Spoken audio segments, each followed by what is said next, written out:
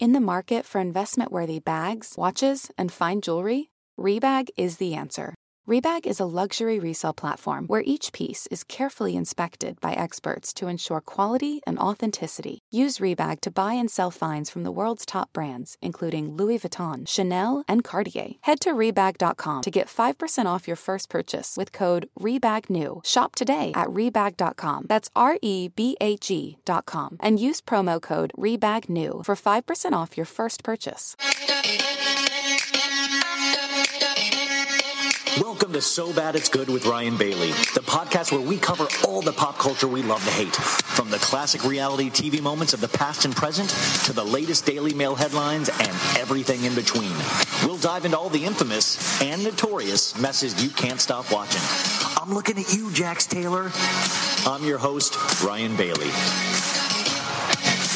Welcome, baddies. Today I have a very, this is a little mini-ep, a little quick mini-ep to actually put something on your radar. Now, we love reality shows here, but you know that I love pop culture. And we focus on a lot of reality shows, but yeah, I've told you, I've watched actually written shows before, and one of my favorite shows is Parks and Rec. The NBC sitcom was one of my favorite sitcoms in the same vein as The Office, and I devoured every episode. Now, I am a huge geek, and I think you know that I can lead you in the right direction, and I have a podcast that I think you're going to love, because I know at your heart, you're geeks too, and we kind of all watch the same shows, so I'm sure Parks and Rec has been on your viewing list for years and years and years. So I wanted to draw your attention to a really cool new podcast about this show that we love, Parks and Recreation. So we've got a special clip for you today from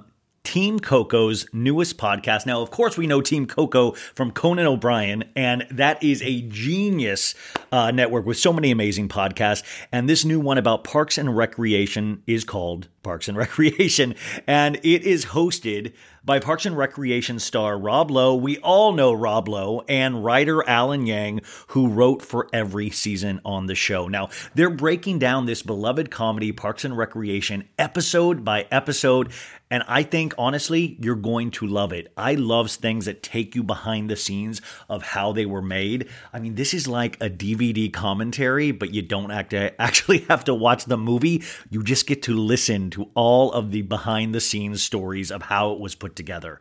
So take a listen to this clip, and then go check out Parks and Recreation now, wherever you get your podcasts. Whew, I actually am going to listen to this one. So join me, won't you? And yeah, it is the beginning of the Leslie and Ann relationship. It's like their romance. It's really like there's the two of them together, and they start the episode not knowing each other, and by the end, they're singing and drinking together. Another classic Parks and Rec trope. Another trope. I was like, they've gone from not knowing each other to shithoused and singing and being the lovey-dovey little lovebirds in the air couple that you know and love within one episode. And I love it. And it felt more like an independent movie comedy. Like I felt like there was more, and I don't mean this in a bad way, there was way more acting going on in the pilot than historically you got in the series. And I felt like for me, there's a great moment in the town hall where a man stands up, he's just a rando, and says, "I have many things that I would like to say about Laura Linney." And like, that's a joke that we made meals, like that vibe, whatever that branch of comedy would be called. That's where the show lived and breathes going on. But in the pilot, you could almost feel that felt tonally odd. Whereas as the show developed, that became the tone of the show. Does that make sense? Yeah, it's so interesting to see what stayed and what changed, right? That's what I was watching. It's like watching a kid grow up, right? It's like you see what's similar, but you see how the person matures, right? And one of the big things for me, and even I remember obviously working on the show how this changed, but a big thing was in the pilot, it's Leslie versus her coworkers and the world. And then later in the show was Leslie and her coworkers versus the world. Like, it just changed, pretty drastically and hopefully pretty organically. But in the pilot, it's like it's the comedy of Leslie being wrong, right? She's wrong over and over again. It's people scoring off her. And, in writing a show, we sometimes talk about status and the status games of the characters. In the pilot, like Leslie's kind of low status. The other characters are making fun of her. But as the show progresses, she kind of becomes higher and higher status. And I think a big part of that was just working with Amy and being like, oh my God, we got this actress who's one of the funniest people in the world. And in real life, she's one of the highest status people in the world. She's always scoring off everybody. Like everyone, she's like one of the coolest people. So I think over the course of the show, it's like, yeah, let's kind of steer Leslie a little bit more towards that. And you're right. What I was really surprised when she goes to see Ron Swanson for the first time, and you meet Ron Swanson, he feels very much like her superior. They do not feel like the yin and yang of Ron and Leslie has always been one of my favorite things about the show, and that always stayed throughout the run of the show.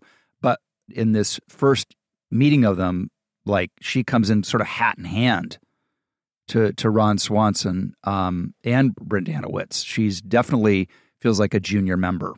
Yeah, it's also funny to see Nick. Like Nick, as soon as you see him, because you've seen the later episodes, it's like, man, his voice is so funny. He's kind of fully formed, right? Like he's spraying. I think Mike had him in mind for a while, but his voice is so unique. His look is so unique.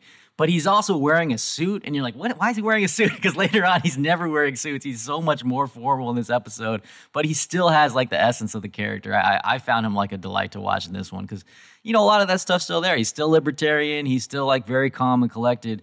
But later, like we were saying, we incorporate the person into the character. So later it's like, yeah, Nick is a woodworker. So we just put that into the character. And then, for someone like Aziz, it's like in this episode, Tom is pretty tamped down and like Aziz is very high energy. So we just kind of put that into the character. Tamped down? Dude, I thought Aziz was on medication in the pilot. He's very small in this one. I was like, that doesn't sound like him. I felt like, Aziz in the pilot is like Chief Bromden in One Flew Over the Cuckoo's Nest at the end. It's like, I thought, did someone give Aziz a lobotomy before the pilot? It's almost like it felt almost like he's playing Jim from The Office a little bit because he's playing that role because he's like looking at the camera and it's like he's looking at someone do something dumb and he's looking at the camera. He's like doing those takes. So it's a very different character from kind of what he progressed into. But there's some of the games still going on there, right? He's like a hustler and he's like gaming the system. And then you look at Pratt and like Pratt's character changed because like Pratt was kind of written, Andy was kind of written as someone who was kind of mooching off Anne. And then later in the show, he's just like super nice and everyone loves him because like Pratt is very lovable. So it's like, yeah, that's what we ended up doing. Yeah, Chris Pratt's character Andy in the pilot, the reason that Rashida shows up and starts this whole thing in motion at the town hall is that Pratt has fallen into the pit and broken both of his legs. Betches.